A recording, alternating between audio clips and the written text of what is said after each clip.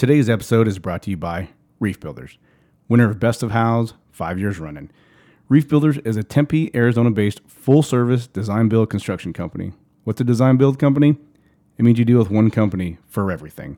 Reef Builders is able to take your vision and bring it to life by drawing your plans, producing photorealistic, high-resolution 3D renderings of your kitchen, baths, and more, helping you design and pick your finishes, and finally, executing that vision. With their years of building experience and a superior client experience, using tools such as online project management software through their client portal that allows you to see your renovation in real time. Whether you're in town, on vacation, or living in another state, you have access to job progress photos, your build schedule, financials, and much more anywhere in the world. So if you're looking for a complete bath or kitchen renovation, a complete home renovation, a custom home designed and built, or a boutique commercial project built out, Reef Builders can deliver it. Reef Builders, your vision, their experience delivered.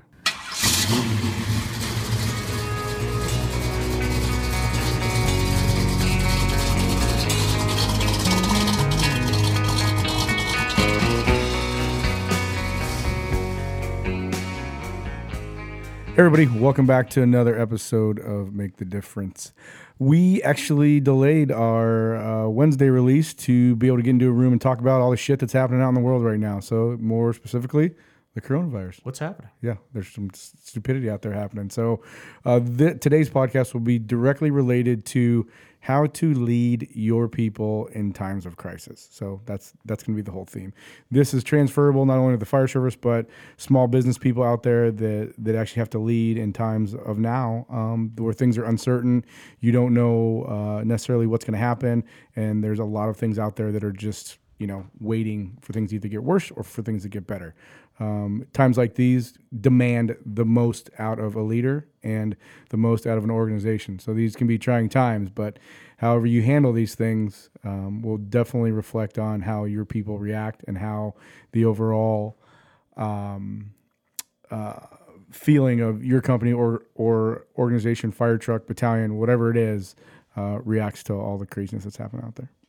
Yeah, without a doubt. So there is some legitimate scary times going on out there right now. And these are things that we actually have never dealt with, at least on this scale, and especially this generation of society and this generation of public safety folks. So I think it's fair for us to really talk about some of it and to be able to start to break it down into some of the simpler aspects so that our current leaders, our organizational leaders, and the leaders of business that may be directly involved in some of this, has some ideas of what they can be doing and how they should go about managing and leading their people through this successfully. This is not going to be easy. This is not going to be comfortable. Like Krushak said, this is the exact definition of us working in a job and in a position and a service that is not about convenience. Yeah, this becomes a very inconvenient thing for us, especially when there's a lot of fear potentially tied to this because there's so much unknown about it. Absolutely.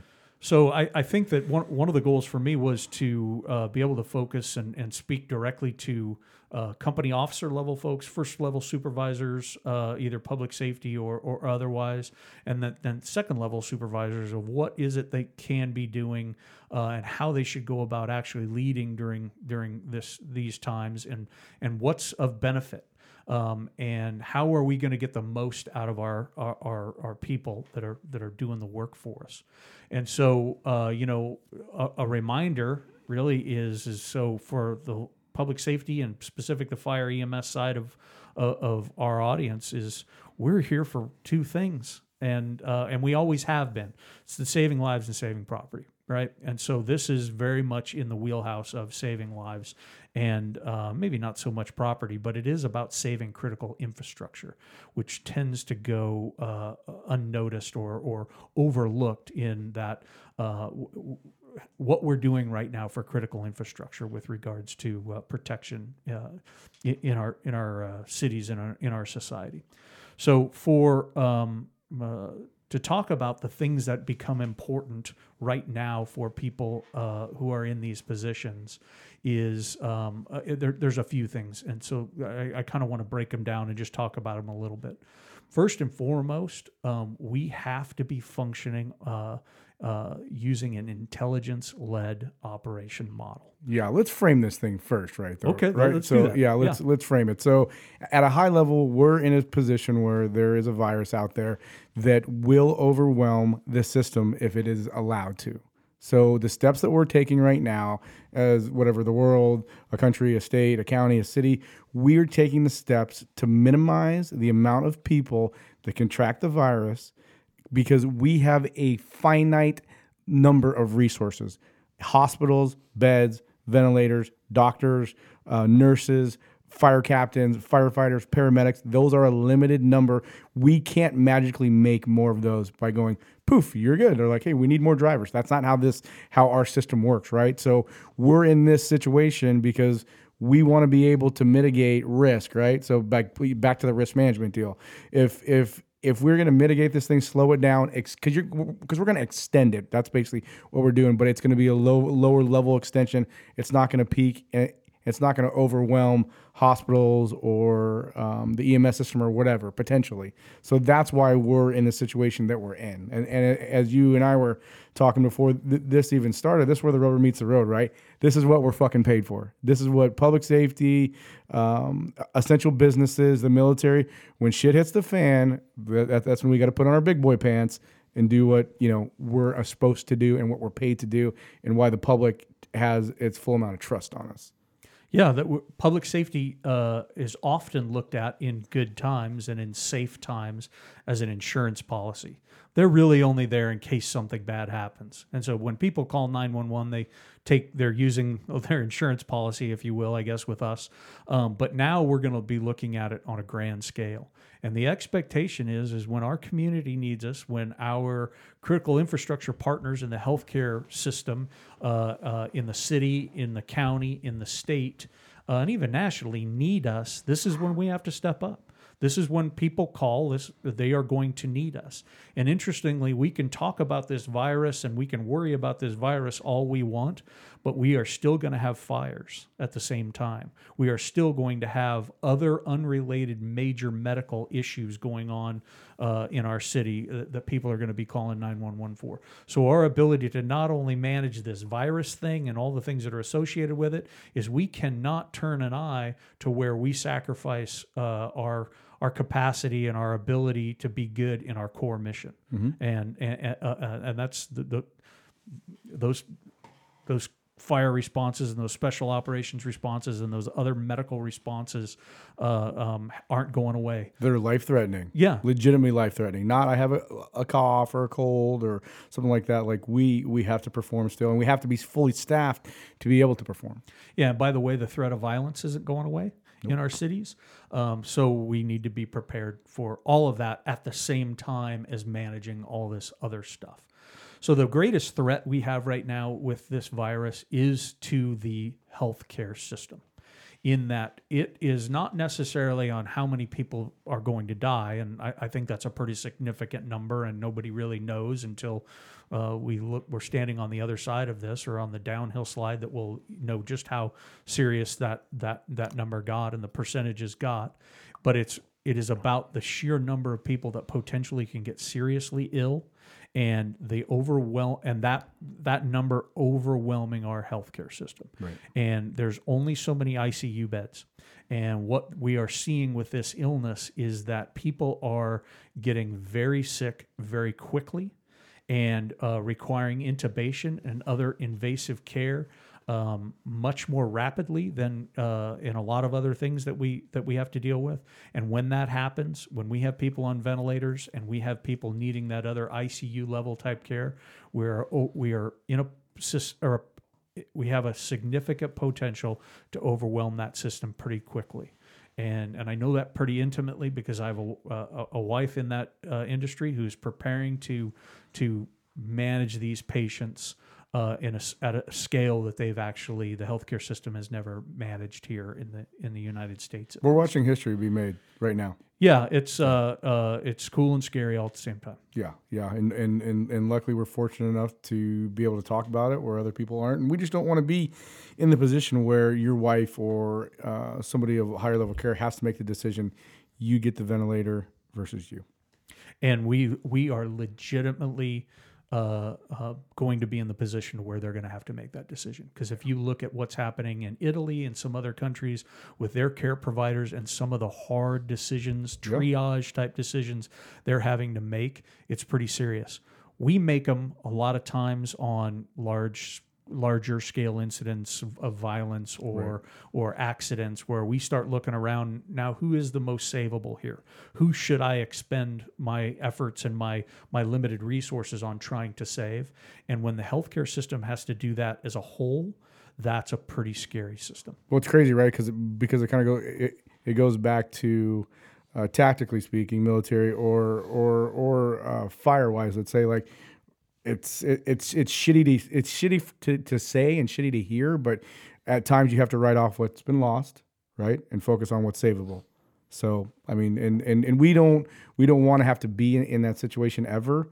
But if you are in that situation, obviously, you have to be able to make that right call.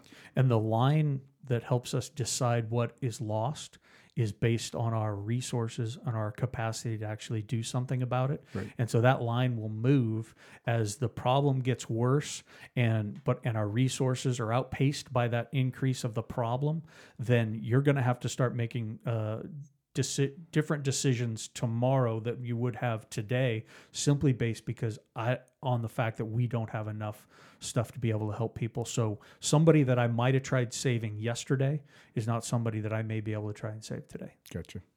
So I think we framed the shit out of that. Yeah. Good. I'm glad we did. That kind of helps. That helps the conversation and the reality of it, right? Because I feel like right now firefighters and public safety folks are at a little bit of a loss for intelligence and like real usable information, because they can't take their eyes off the news, and there's nothing about the news that typically offers refined, usable intelligence. And us as public safety systems and public safety professionals need to start doing a much better job of figuring out that intelligence. What is the operating picture right now? What do we anticipate the operating picture becoming? And sharing that profusely.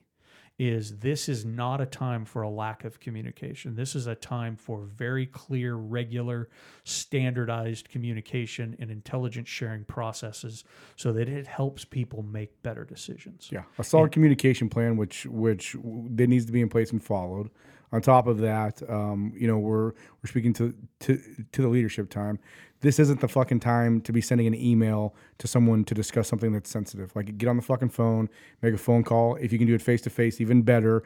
Don't run from the fucking problem, and don't hide from the problem, and don't sit behind a keyboard and trying to address something that is highly sensitive. It never works.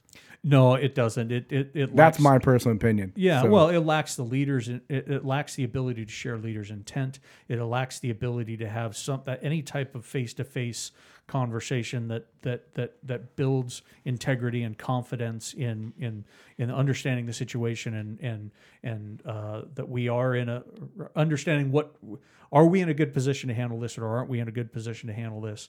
So yeah, there is, but there's standardized methods that we all should be using and we all should be subscribing to. That's going to help this. We want our firefighters, our companies, our police officers, our however you want to break this thing out. We want all the frontline workers being able to show up to work with a reasonable level of confidence and a reasonable level of understanding of what the situation is. Because in my experience, our guys can take some pretty serious, shitty, ugly conditions. If you have a conversation with them, and you're straight up, they know and they understand and they get it, and they'll go to work, and they'll do it in a pretty fantastic way. There's a huge difference of writing, "I'm scared and we don't know what our next steps are," than me saying, "Yeah, I'm scared. I don't know what our next steps are." It's complete. You can't read tone. You can't read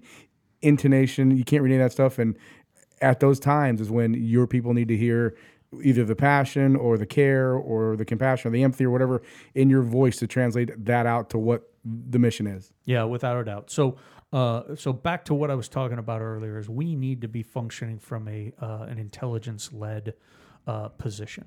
So every day, understanding what's going on, what is the situation, where are we compared to yesterday, and where do we think we're going to be tomorrow compared to today, and that allows our leaders. At whatever level of the organization, it doesn't really matter, to show up to the people that they're supposed to be reporting for, or the people that they're responsible for, and to be able to give them some pretty clear information. Okay, here's what's going on right now. Here's the good, bad, and the ugly of it, and this is what we need to do today to get through what we have, what we think we have in store for us. And if we're seeing this uptick in calls, and we're seeing an uptick in certain types of calls, or things that we need to be prepared for that are ancillary to this problem that seems to be front and center, that we're ready for anything and everything. So right now, the whole American public safety system, the whole American healthcare system is having an issue with PPE. There's not enough of it. So because there's not enough of it, people lack the confidence that it'll be there in the future when we need it. So I think we have issues of maybe hoarding it going on, or tucking it away. So I'm going to save it for when it gets really bad. Well, what that does is that puts us in a bad spot. It doesn't put us in an ability to predict or to be able to model how much stuff we're really going to need. And it could absolutely let us end up causing an issue where we don't have enough when we really need it. Right. And so, again, that information sharing, that intelligence sharing on, here's exactly the situation with PPE. Here's exactly what it is. And here are the reasonable expectations for its use. Are our N95 masks reusable? Absolutely. And I had heard that they weren't. Yeah, they are absolutely reusable. You can use them on more than one call. It's even possible to clean them. It's not a great system. I don't want to have to rely on it, but it is that is real. Use-wise, like once, twice, 3 times? Well, so it depends, right? It depends on what you're getting exposed to. Gotcha. And so that's the other thing, is we have to understand the state of the problem in which we're in. So when you look at public health emergencies, or public health crisis, or large-scale crisis, it comes in phases. And the initial phase is, once we recognize there is a problem, we go into that prevention mode. And we really are kind of in that mode right now, and we may be getting to the tail end of that mode.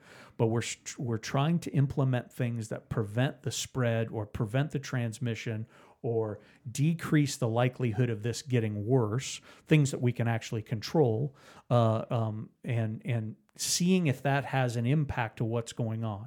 Now, interestingly, and the reading and the listening I was doing to this morning says we're about 10 to 14 days behind. So what we're doing today, we may not be able to measure the outcome or the effectiveness of it for 10 to 14 days. Which makes complete sense. It doesn't make sense. It's super frustrating, right? Yeah. We don't necessarily, that doesn't make us feel good. Like, Right. God, I hope we're doing the right shit right now. But You mean we want instant gratification, instant everything now? yeah, apparently. Apparently we've become used to that. Oh, that's weird. It's kind of like with being able to buy toilet paper, I guess. But, Please fucking stop hoarding toilet paper. exactly. Buy what you need. I hope Jesus. you choke on it if you've got a whole house full of it. For sure. But so we've been in this preventative phase, and we're trying to do all things. That's where this social distancing things come from. That's where you see elected officials starting to declare emergencies so that it actually gets rid of some of the bureaucracy, so they can put some things in place for businesses and public gathering places that diminish the likelihood of people gathering to potentially spread this. And so, and the stay at home if you don't have a reason to be out, and don't do the normal social things that you do right now. So that's that whole preventative side. They're trying to diminish the spread. Interestingly enough, once this becomes community, as they call community spread, meaning the people that are now sharing the virus that have no connection to people who have traveled out of the country or been to these other hyper exposed places, where we're now sharing it amongst each other. That's depending on that volume, and when that gets serious enough, we move to this mitigation phase where now we're just dealing with the consequences of people getting these viruses. And once we get to the mitigation phase, our firefighters and our healthcare system, and I think the healthcare system understands it way better than public safety does, is at that point, everybody's got it unless proven otherwise. Yeah. And so everybody we come in contact with, we can no longer just cull flu-like symptom calls away from the rest of the types of calls we go on, because now when we go on people with chest pain and we go on people who are having a stroke and we're going on, whatever else type of calls we go on, we have to assume they all have it because now it is community spread. And at that point, there is no isolation. There is no quarantining. There is no when we think everybody's got it, you have to treat everybody as if they got it. Everybody gets the same set of PPE precautions, regardless of the type of call. And we really have to then diminish our social interaction. So there's a lot of. So I think right now by everybody else's definition, and Lord knows I'm not setting these definitions, but by everything I know and understand, and let me comment about this. I feel really, really happy about the state we're in at least in Arizona and in Maricopa County, because I happen to know and have met both Dr. Christ, who who leads the Arizona Department of Health Services, and Dr. Rebecca Sonnenschein, who's the Maricopa County Department of Health boss. They are both legit smart people with real experience leading these types of things. They don't have GEDs. Yeah, no, they didn't. Yeah, these women and these people know exactly what they're doing, and I'm pretty inspired and confident by the decisions that they're making in for us as a community and us as public safety folks. So I want to say that because I truly believe it, and I wouldn't say it if I actually didn't believe it. So for us as firefighters, small business owner, how do we lead our people right now? So again, We're that transparent, intelligence-based honest, information is, so figure out a system, a public safety system, but business needs to figure out where they're getting their intelligence from, and they need to get that regularly, and they need to update it often. And where should we be getting it from? So, the CDC, from? So for business and private folks, that is all about the Center for Disease Control, the CDC. That's all about the Arizona Department of Health Services, which is our state health service regulatory authority here in Arizona. And then most specifically is the Maricopa County Department of Health. They are the public health authority for us, and they're the ones making a lot of the decisions about care and treatment and tracking of this from an epidemiological standpoint, and providing us the right information so that we can model and understand where is this going in the next day, 3 days, 7 days, 14 days, that type of thing. So that for the public is the absolute best place to get your information. And they are doing a pretty good job by updating that regularly. Which is real scientific statistical data as real time as it could possibly be. Yeah, they weren't elected to anything. No. They didn't get They're their scientists. jobs by a popularity contest. They got their jobs by being good at what they are doing. It's science. And yeah, the science. To quote Ron Burgundy, it's science. Yeah, it's science. Yeah. Come So, on, man. absolutely. So, they're from a public standpoint are going to be the ones that are getting us the information that we need to operationalize as a small business, or we need to operationalize as a public safety system. Public safety has access to more intelligence, critical infrastructure intelligence through the Department of Homeland Security. That's why the Department of Homeland Security was developed, is for these types of things and dealing with the 17 key critical infrastructure sectors in the United States, and public health being a pretty large one. So them in concert with the CDC, in concert, FEMA is a part of the Department of Health Services. I read today that FEMA is now has a full activation. Nationwide activation. That's a pretty big deal. That does not happen regularly, and I guess I can't put my finger on a time when it actually did happen. Maybe during some of the bigger storms that we've had recently, we've had full activations. But since their development or DHS is in development after 9/11, this is one of the highest domestic levels of activation I think we've ever seen. So that system is supposed to work. And I don't care what anybody's political views are, is when that system's functioning correctly, it can be of great benefit to the community. And no system's perfect. No. And they'll have their hiccups just like anything else. But I will say, in my opinion, the weakest part of that system is the citizens, the communities following through on what they're being told and directed and recommended to do. Well, that's what we're seeing right now, right? Kids in Clearwater, Florida on beaches and this and that and the other. And absolutely. And shoot, I went and picked some stuff up at the grocery store yesterday, and I saw people sitting in a restaurant. Right. I'm like, come on. Yeah, last time. You're out of your minds, man. Well, technically they had till 8:00 that night or whatever. Yeah, right.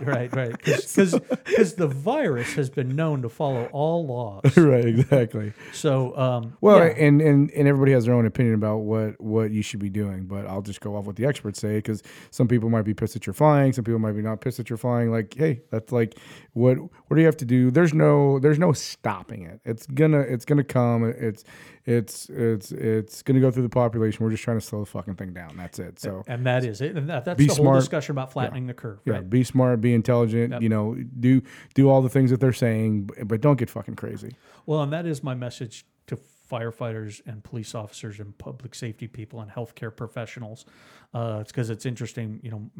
Part of my wife's responsibility is teaching new physicians, working in a residency, and is getting the new physicians to actually understand, just like everybody else in the system, they are critical infrastructure. When things happen like this, the human resources that work in that are critical infrastructure, and the community can make their decisions and use their wild ass opinions about how they're going to take care of themselves or not take care of themselves. But if you've put yourself in a position to be a firefighter, a police officer, a healthcare worker, doctor, nurse, technician, whatever else that is, and you're not taking care of yourself on your days off and limiting your exposures and staying home and doing the things that are being asked of everybody, it's no different than in a Mayday on the fire ground. If you make a choice and get spun up in a Mayday, you are unable to do your job, and then actually everybody else's focus may turn to you for a short period of time and take their eye off what should be happening. So if we're having to take care of healthcare workers and public safety workers because they didn't do what they were supposed to, that's going to be a problem. We're going to be exposed enough at work doing our jobs in general. Yeah. So let's limit our exposures on our days off and protect ourselves at work. I think most guys are doing that. Most guys I've talked to, like me, like I went to pajama wrestling every week this week, but there's 6 guys in there. So it's like, hey, there's guys in there where there's the things that I have to do to stay ready for my job, or stay physically fit, stay fucking healthy, all that kind of stuff. So those kind of things I'm not going to do. I might go for a hike by myself, or just one other person, or 2 other people, stuff like that. Like we still have to do the things that we have to do to be ready out there, but let's not be stupid and go to a fucking party with 50 people or, anything else like that. Because, truth be told, my personal opinion is if you're in the fire service, a large majority of us are probably going to get it. Yeah. And that's, I wanted to just talk about that a little bit, but I do want to go back. It's interesting for me. I have a 17-year-old at home, or a near 17-year-old at home, and I'm having to explain to him why he can't be out doing the things that he likes to be doing out. Yeah. No, dude, you got to stay home. Right. And this is why. And he's a smart kid. And he understands when I explain to him. It's still hard. He's 17, right? What does he want to be doing? He's hanging out with his friends. Oh, okay. So, yeah. So they're even saying small groups of kids can't hang out? Well, the more they hang out, yeah, the greater risk they are. I get you. So if you limit just the simple interaction, but like if I said, hey, Dad, can me and my buddy go get on a mountain bike? Your answer would be, well, yeah, it's more about what they're doing. Yeah. So right. I said, all right, if you guys are going to go for a run or you're going to go for a hike, cool. But you're not going over to Mayor's house to make out. Exactly. Come on, man. Let's just call it what it is. I was 17 once. And believe me, that's they're on spring break, and now they think they're on an extended spring break. They are. They are. Technically they are, but dude, we need you to limit your exposure. So this morning they were saying that 40% of all the patients in the United States that have been hospitalized that are positive for COVID are between 20 and 44 years old. That makes total sense. Yeah, because they feel that certain level of invincibility. Yeah. They're out doing stuff. Well, if I get it, I don't care. Well, I guess I don't care if you necessarily get it individually, but who you're going to go share it with is who I have a problem with. Yeah, like I have an older mom that would technically be susceptible to stuff. I went and saw her and just said, "Hey, how's your food store? How's your food level?" I'm going to be taking her shopping next week for her like weekly shopping shit. And I'm not going to take her. Like I'm going to go shop for her, bring her shit, and I'll drop it off, and that's it. So, but like I have a general concern for my mom. Like, hey, make sure she doesn't get it. So I'm in and out of the house quickly. I'm not hugging her. I'm not doing anything like that. I'm staying 10 feet away from her. But I don't know if that's good enough not to fucking give it to her. You know what I mean? No, and so it's like you just don't know, and you got to do the best you can. Right. Someone has to bring her food, and someone has to make sure she's okay.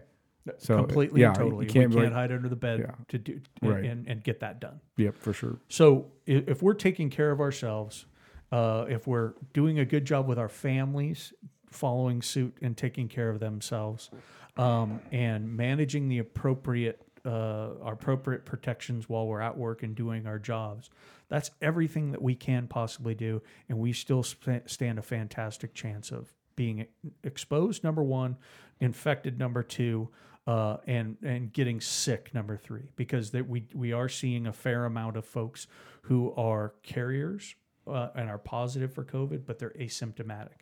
And they may be asymptomatic the entire time they have it, or it may develop into an illness or into the pneumonia that some people are getting. And that's the scary thing, is the people who are asymptomatic and walking around with it and just flat out don't know it. That's going to be that's a difficult part of this situation. That testing will help us understand more just how, as the testing increases, and understand how many more people in our communities actually have it, and maybe that helps us increase the number of people who will actually stay home. But I don't see that happening very quickly right now, just given the state of affairs with regards to that. Yeah, and there is, like I said, there's no stopping it. Well, whatever route it's going to take, I think we're doing everything that we can. But as a small business owner, for me, like I told my people, like, hey, I'm here and I'm around, but I'm going to distance myself from you guys. The likelihood of me getting it is higher than you getting it. I said, so you have young families, you have stuff like that. So I'm going to be around, but if I'm talking to you from 15 feet away, it's not because I'm trying to be a fucking weirdo. It's because I actually give a shit about you and your family. Yep. So you don't want to give that to them. Yeah, for sure. Like young kids, and they all have young kids, stuff like that.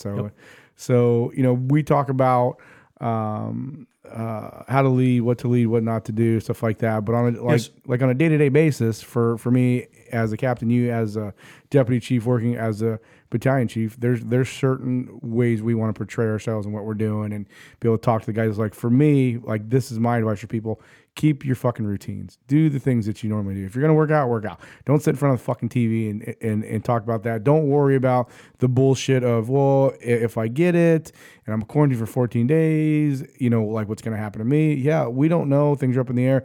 You could be covered. You have sick leave. You don't have sick leave. You don't have enough time. You can't work overtime. Like I get it. Like those are real things for a lot of guys out there. But hey, in my personal opinion, it's going to piss a lot of people off.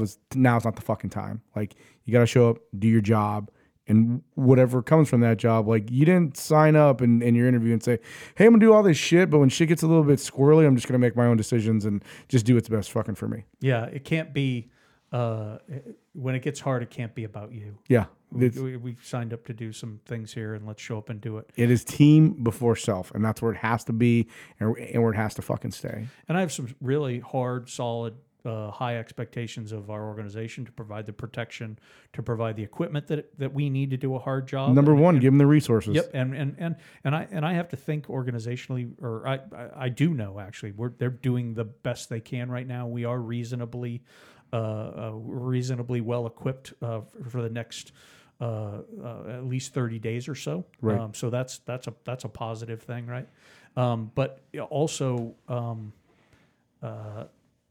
we have to be good stewards with it. We've got to follow through and make that stuff. It can't just be, you guys need to fill the warehouses with unlimited supplies, then I can do anything I want. Nope. You go here's what you have, and here's what we anticipate happening. So here are the methodologies or the strategies and tactics we need you to employ to actually make it work. Right. And that's important. So that face-to-face communication, the intelligence, understanding what the situation is, and then that regular, consistent communication and really open transparency about what's happening. With so much technology today, we should be able to do that very, very readily. You would think. And so our thing is we're making every station, every shift for the next however long this happens. So at least folks in my battalion, now I have actually a fairly small battalion, so I've got it easier than most. But we're showing up, and I'm giving them very clear intel on the front end of this is exactly what the situation is locally, regionally, and from a statewide perspective. We did talk a little bit nationally, but that doesn't have a huge impact today. It's more about looking at what could happen in the coming days, and then say, hey, let's stick to our core mission. Here's what we need to be good at our core mission. And here's what you guys already know. Let's keep doing the solid, smart things that you know to do, protecting yourself and treating people right and making the good decisions. Getting in there and treating and taking care of people that really need to. And then on the people where we can use distance and one person and limited exposure is appropriate, then do that. And but be ready to go on a fire. Be ready to work on the fire ground. Be ready to work on the other serious calls that we go on. Don't let COVID fuck up our ability to make good decisions on a violent incident. Don't let it screw up your decision making on the fire ground. Is staying focused to that and what's good. So the hard part about it is we've kind of had to shut down our training, which we have this normal training rhythm that helps us feel like we're primed a little bit to do our jobs, and I agree we need to shut that down. But if this is going to last for a long time, we're going to have to come up with alternative methods, and that really comes down to the company officers keeping their folks sharp. I was going to say, which is easily attainable. Yep, so exactly. You have to again back to what we're paid for, right? To fucking be a professional and your routine. Yeah, adapt, overcome, whatever the fuck however you want to say it, like figure it out. Yep. And one thing public safety guys and construction guys are good at is figuring it the fuck out. Yes. We will figure it out. That is one thing that I find most confidence inspiring about both of those actually industries. And that's one of the reasons why I love doing this so much is because they do figure it out regularly. We have action bias and we're problem solvers most days. Yeah. So as we move farther into this thing and we get into the pure mitigation phase of it, which there's no reason to believe we're not going to get there, especially when you look at all the modeling and we're not all the uncertainty. It's going to get interesting because when all of us are getting exposed and whatever percentage of us gets sick, recently I listened to a podcast from Tuesday from the New York Times, and they were interviewing a physician who had been working 3 weeks nonstop. Oh, in Italy. I listened to that one too. Treating people in Italy. Yeah. And they essentially, from a national basis for their healthcare workers, their pre-hospital folks, critical folks that didn't matter if you'd been exposed or not. And it didn't matter necessarily if you were sick or not. If you could stand up and do the job, you came in and did the job. And if you were too sick and you literally couldn't function in a reasonable way, then you couldn't function. Yep. But I think that's something we probably should prepare ourselves. I really hope we don't get there, but we need to prepare ourselves that if a large number of the workforce in the healthcare system and in public safety actually gets ill, then it's going to be a test of the mettle. Is who's well enough to actually do the work. Yeah, and if 300, let's say, Phoenix firefighters got it, there's no way around that, right? Like someone's got to show up to work. There's 427 Per shift. positions per shift. Yeah. So it's not like you can see them that, or constant staff that or overtime that, whatever. Like you're gonna have to figure out like, hey, fuck it, you're gonna have to wear a mask, you have to do this or whatever. Like things will have to go that way. What I found interesting from that guy's perspective is he's basically saying the same shit not that we're saying, but like, hey, we're overwhelmed right now because shit got overran. So we need it to be this way. And that's, again, I'll keep saying it because people need to hear things 5 or 10 times for it to stick. Some of us maybe even more, but it's like we're doing it to prevent the system from becoming overwhelmed. Right. And I do think we all need to get ready for the system to be overwhelmed.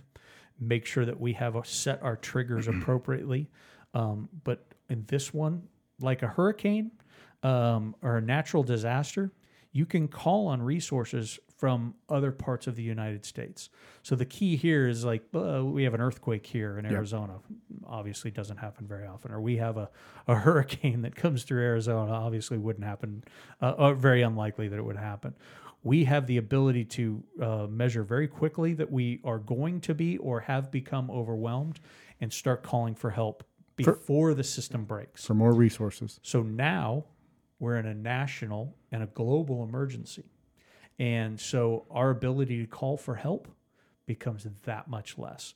We may have areas of the country or the areas of the state that are affected a little bit less, and they may have the ability to share resources and people and tools. But it's actually fairly unlikely.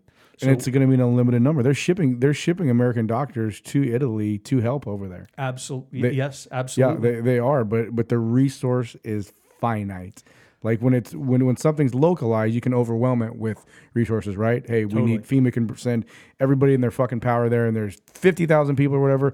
In this situation, you can't overwhelm the situation with resources. It's the exact opposite. You're protecting your resources from becoming overwhelmed. Yeah. So, for example, there is what they call the National Ambulance Contract. And so in times of crisis, Department of Homeland Security and FEMA can enact this national ambulance system.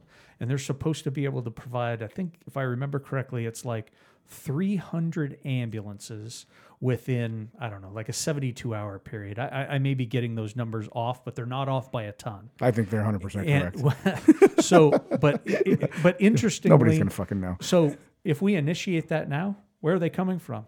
Fuck, who knows? Every other system around us is going to be equally tapped as we are. So, my buddy's company has about 30 box trucks.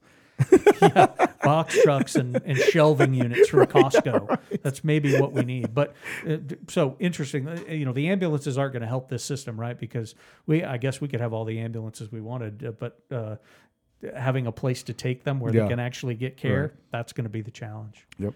And then we have all this, and we have the hospitals jam packed, and we crash a plane somewhere, or we have a large scale natural or terrorist attack incident, or whatever, or a terrorism attack, or a complex terrorism attack, a complex coordinated terrorism attack. Wow, get ready. Okay, real world question. Go on a call, someone's slightly injured in a car accident. They potentially want to go to the hospital, and they ask, do you think I should go to the hospital right now? It's the same considerations we always make, right? And there is the welfare of the patient, how they're doing, what we're actually seeing, what the mechanism of injury is, all that other potential plays into it. There's a little bit of a liability deal. We don't want to hang our ass out unnecessarily, and we want to make good decisions for the patient and good decisions for the department. But knowing also that sending that patient to the hospital they could either be there an incredibly long time because they're already overwhelmed, or the greatest source of infection potentially could be a hospital. Then I think that's a fair conversation to have with everybody. And that's what I had yesterday. Yeah, with a patient. She's in a small car accident. She had a little bit of abrasion on her arm, and she's like, "Well, I'd like to go to the hospital. Like, we can send you to the hospital." She's like, "Well, do you think I need to go?" And my answer was, "I cannot tell you whether you can go to the hospital or not, but you have to realize what's going on in the world right now. And are you injured enough that you feel like you need to go to an emergency room versus have something else happen to you?" Yeah, this crisis may end up seeing a little bit of a switch, like a lot of other countries have, well, they never got to the point we are. So, is where people have an incident here or an issue here or an accident or whatever, and they'll sit and they're kind of willing to be a victim, and they'll wait and for somebody to come and tell them it's okay or it's not okay. Yeah. And that's what we end up doing a lot, right? Where in other places that undergo violence and things like that, those citizens learn not to be victims. Nope. Is if I'm getting the hell out of here, I'm going to take care of myself. If I need to seek medical attention, I will. But if you think of like cities in Israel that had in the past that had experienced all those car bombings and bombings of public transportation and all that, they've come to be a pretty hardened society, and they're not going to be victims unless they absolutely are incapacitated, and they tend to take care of themselves, and they don't just lay in the street and wait for somebody to come help them. Well, it's perspective, right? So totally. So I was hiking with a buddy before shift, and they came from Iran, Iran, however the fuck he said. And his mom, she's an older lady. She's like, I don't know why Americans are freaking the fuck out right now. And she's like, you have everything that you need to survive. There's not bombs being dropped on you. When your dad went to the store to get groceries, we weren't worried about. We were worried about him coming home because he got fucking blown up. Like, not that stuff. And I think a lot of not that they were out of. I normally have the selection of 6 different types of lettuce in the produce section, and they're out of 2 or 3 of them now. That's our inconvenience. Oh no, there's plenty of that shit there. Yeah. Well, but I mean, but that's they don't have that stuff. Right. We've got all these luxuries, and our level of inconvenience is so much different than their level of actual true little inconvenience and risk. Yeah, it's a way different system. I totally get that. Yeah, absolutely.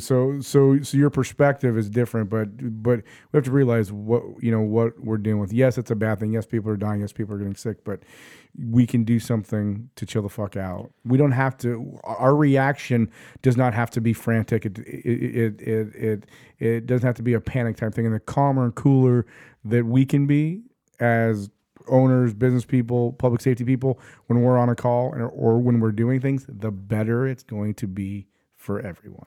Yep, and the better we're going to manage ourselves. Yeah, and the better we're going to manage our own welfare, mental stability, resiliency, overall resiliency, is 100% with that. And look at the if our hair's on fire, nobody around us is going to be confident. No, and especially our customer. Like I made a few phone calls to some employees today. I'm like, look, hey, if shit hits the fan and the world goes into and we're being chased by zombies, hopefully the slow ones that walk and not the fast ones that run, like we have a contingency plan for you guys. You have young families. I have jobs for you guys. In other situations, I've reached out to a good friend of mine that could use you if that happens. I'm like, and there's other things that we're doing behind the scenes that if something comes up, we will protect you. And just like being on a fire truck, like, look, hey, if we come across a patient that is 100% positive for this virus, we're gonna do the shit that we know what to do. We're gonna protect ourselves as much as possible. We're fucking here. We're stuck. Like, we are here. We're treating this patient. We're taking this patient to the hospital. We're not fucking turning people away. Hey, put your big boy pants on.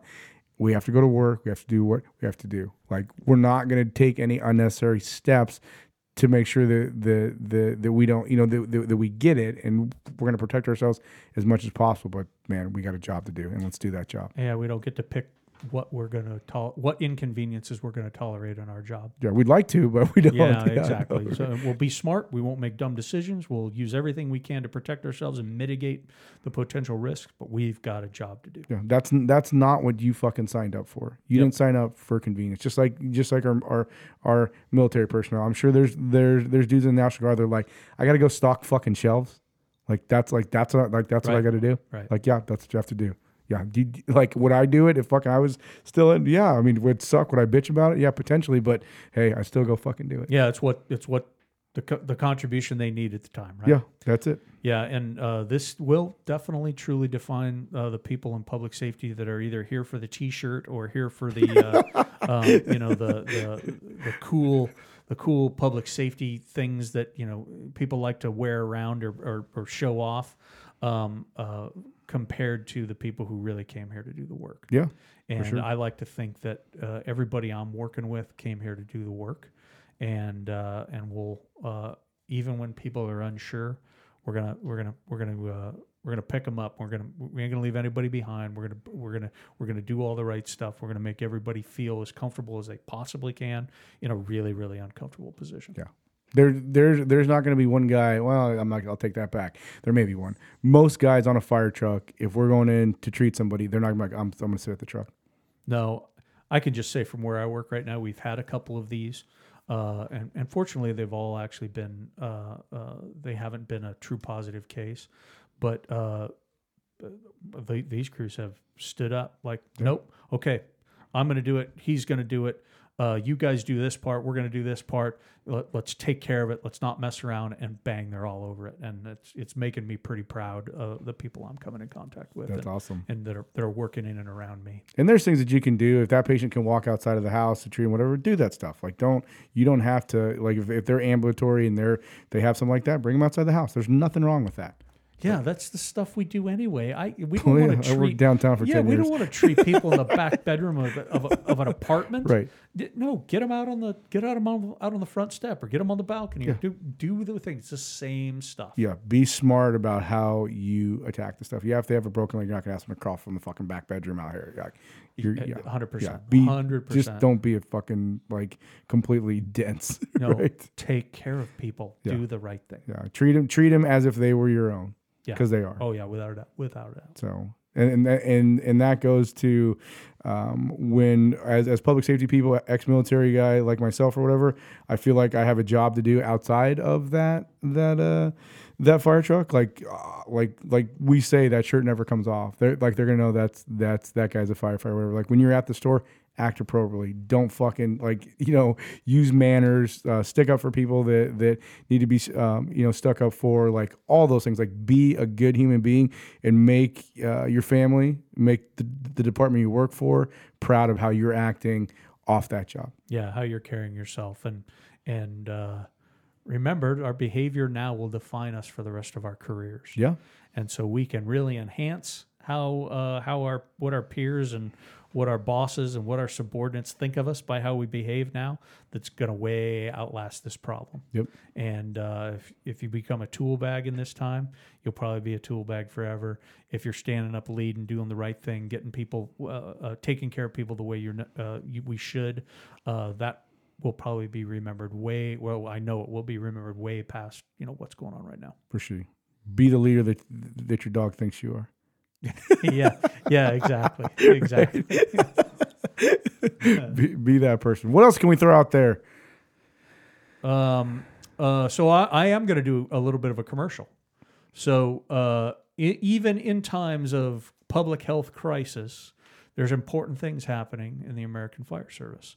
So just yesterday, Underwriters Laboratory released the first report out of the coordinated fire attack study in single-family residences. I saw that, and that's science too. Yeah, and this is a true test because it's a 400-page report, and there's some math formulas in there that just kind of made me nauseous and just made my head hurt just looking at. I was going to say, that report's about 399 pages too long for me. Yeah. So for the American Fire Service, I think it is, but it has to be. Apparently, they have to use this thing called some kind of scientific standard. Oh, well, that's weird. To make it real. If it's in 26 fonts and there's pop-ups in it, I'm fucking in. If not, yeah. I think did they send a separate PDF with Cliff Notes or the coloring book version? Yeah, I may not get past the executive summary. Well, but that will be my message. Actually, is read the executive summary, okay, and read the tactical considerations, and then if you want to get into, I wonder why or how they actually came to that conclusion, or the technical panel actually gave this tactical consideration. Well, I promise you, ad nauseum, there is more information in that thing that can help you understand. Really? So, the proximity to the fire, the closer you are to the fire, the more danger you are in. Huh, interesting. I never knew that. that. That sounds reasonable, right? Yeah, that's weird. Well, they now actually have some science from these 14 some experiments that were conducted that actually says, okay, this shows in each one of those why and how and you could start talking about what is it, a functional effective dose, I think is FED. I may be saying that wrong. Again, I've already screwed up the science involved in it. And all of that's in there. So if you actually understand that, man, more power to you. I don't. I got to go to the conclusion. And then I actually have to ask the scientist, okay, I heard what you just said. Let me make sure that I actually understand. You're totally what dispelling you just said. the title of Fire Nerd that I've given you. Yeah, so well, this might bring that title back. Did you read all 400 pages? Or are you going to read all 400 pages? I have been. So we've had the report since I participate in the technical panel. Chris had kind the of a big report deal. He for sits on like the board. Oh yeah, just ask me. We've had, this is the first draft was probably written 3 months ago. And you read that? And, yeah, so we've been going Nerd. through Yeah, that you're a because nerd. they want our input. Right. And so now they help us by summarizing some of it, and then we have these phone calls and say, okay, here's what we came away with. You guys see it the same way. How do we best explain it? What terms can we put this in that helps better? So that's our role, is we don't get involved in the math. They're literally asking you, is this dumbed down enough that you guys understand this? Yeah, That's what they're doing. Exactly. Well, guys that wear a helmet to work with their names on their shirt actually understand this. No, because they're not going to read 400 pages. So that was our charge. Besides participating in the experiments and helping kind of set up the experiment so that it's real world. And that can be found on UL's website? Yeah, ulfirefightersafety.org. There you go. And under the coordinated fire attack study, and go look at it. So we're now having the conversations of how are we going to present this as a fire service to help fire departments figure out how to implement this stuff. That's a big feat. We're having internal conversations here in Phoenix, but externally is how does all these fire departments. So we're a technical panel of 20, I believe it is, and we're of all ranks. So I've got firefighters, have a couple of volunteers, got a deputy chief from the FDNY, a battalion chief from Chicago, a battalion chief from Washington, D.C. Pretty well rounded. Yeah, then. and really interesting folks, a firefighter from Colorado Springs. All levels of an organization. And when they take this back to their organization, they typically have either the real authority or the influence to integrate this stuff and to create that. Well, there's way more fire departments than just the 20 of us that have a direct connection to it. So how do we help everybody else figure that out? And we're going through some things as a technical panel of how we're going to present this to the rest of the fire service to really help them, because it's changed some tactical decisions I'll make on the fire ground as an incident commander, no doubt. No doubt.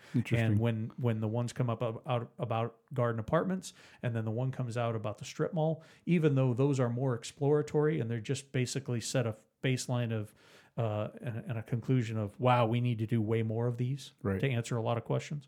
But it still has made a difference in some of the decisions I would make. Well, it's knowledge. It's science-based knowledge. Like that you can actually apply a tactic based on a real-world scientific equation that has produced expected results. That's what you want.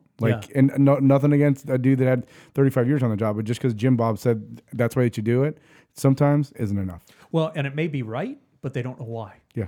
And so this is helping explain why. And it truly was built, and believe me, there are some really, really outspoken folks on this technical panel that and I mean this very, very complimentary, that are very specific about this, is about survivability of victims and our ability to get to victims, and it's about our ability to put out the fire. And that was the huge focus of this, and it's pretty legit. Now I'm pretty humbled to get to hang out with a crowd like that and participate in something like this. Awesome. So let's wrap this thing up. What do you think? Yeah, it sounds good. So let's just restate everything that we stated. So from a higher level in times of crisis, well, it's really come on. Let's be honest. How you lead in crisis is the same way that you lead in normal times, right? Yeah, it's just amplified. Yeah, exactly. Your call to duty is higher. So one, at a high level, create a communication plan that's standardized and that's 100%. used regularly to be able to get your people the information that's pertinent for them to do their job, and allow and make sure at that time that they understand where the resources are at, how they can use them, and what they can do when presented with a potential issue, whether it be calling this number, that number, emailing here, calling for more mats, whatever that is. Make sure that is written, standard, and actually out there for people to consume. Yeah, and it has to be executed from the highest levels down. It has to be incredibly transparent, almost uncomfortably transparent, and it has to be real and legit. And you have to say when stuff's bad, you have to say this is bad. Yeah. Or you know what, I don't have the answer for that, and I can either try and find it out or figure it out, or if it's actually a truly unknown, state that you know what, it's unknown. We're going to work on it in this way, and I hope we get an answer. But this is our best shot at understanding what's going on, even if we don't truly know the real answer. Second thing to do, have face-to-face or phone calls in times like these as much as possible with either your subordinates or whoever you need to. Don't hide behind a keyboard. Don't hide behind a monitor. Lead from the front in this situation. This one you have to lead from the front, right? There's no leading from the side or leading from the back in times of crisis. Yeah, in times of crisis like this, in times of crisis on the fire ground, in times of crisis in any other spot, is you do need to be front and center. Yeah. And you need to be, oftentimes you are either with or in between the problem and the people that are working for you. And if not shoulder to shoulder with them as it's going on. Absolutely. And 100%. And you can't be afraid of that. Nope. Yep. Fear. You cannot allow fear to rule the day ever. Period. Yeah. Even if you are deathly afraid, and even if you are incredibly insecure about what's going on, your ability to instill some level of confidence in the folks you're working with is important. There is no fear without courage, right? Well, yeah, and every time we sit in here, and I know I have Dick Winter's top 10 right on your things head. to leadership right behind my head right now. Wish I could make it fall on you. Yeah, that I cannot. I'm certain there were times where he was very unsure and very unclear about what the outcome potentially could be, but he was not afraid to lead, and that's what we've got to do in this situation. Man, maybe we should drop that one back to back on this one. Maybe we should. Maybe it's time for both. Maintain consistency in what you do, how you do it, how you train, how you work out. Your day-to-day rituals with your crew, even though shit's a little bit crazy right now. I'm not gonna say it's a lot crazy, just a little bit crazy right now. Make sure that you continue to do those things that make your crew solid.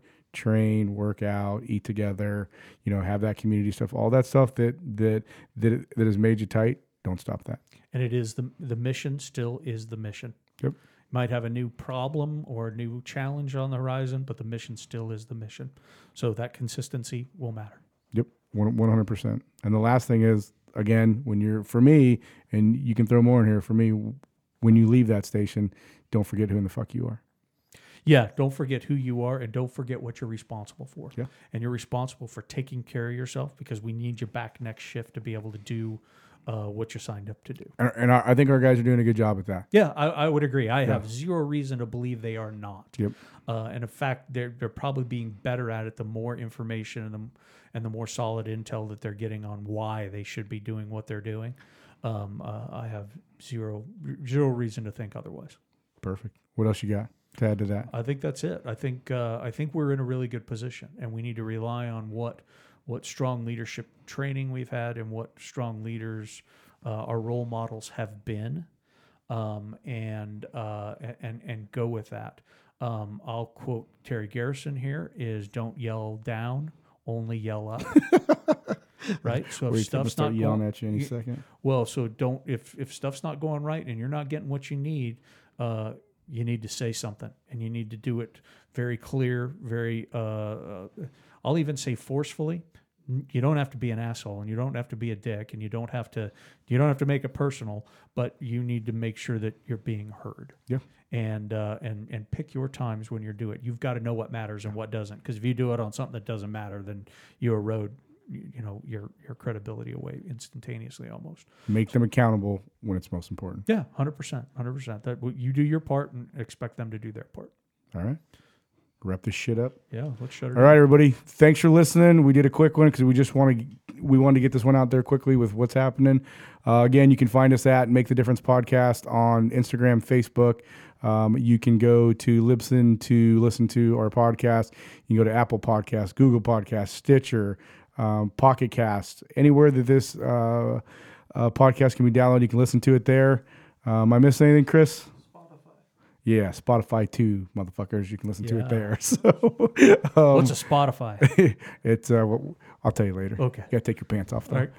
All right. So, thanks for listening. We appreciate it. Give feedback. We've been getting great feedback lately on everything and what we're doing. Tell us what you want to hear. We're putting some individual ones out there right now on leadership promotion stuff, all kinds of other stuff. So there's more to come. But thanks, guys. Be safe. Protect yourself. Act in a way that's appropriate for you and your family and your department and your company and your military, all that good shit. And do not let fear rule the day. Be a leader.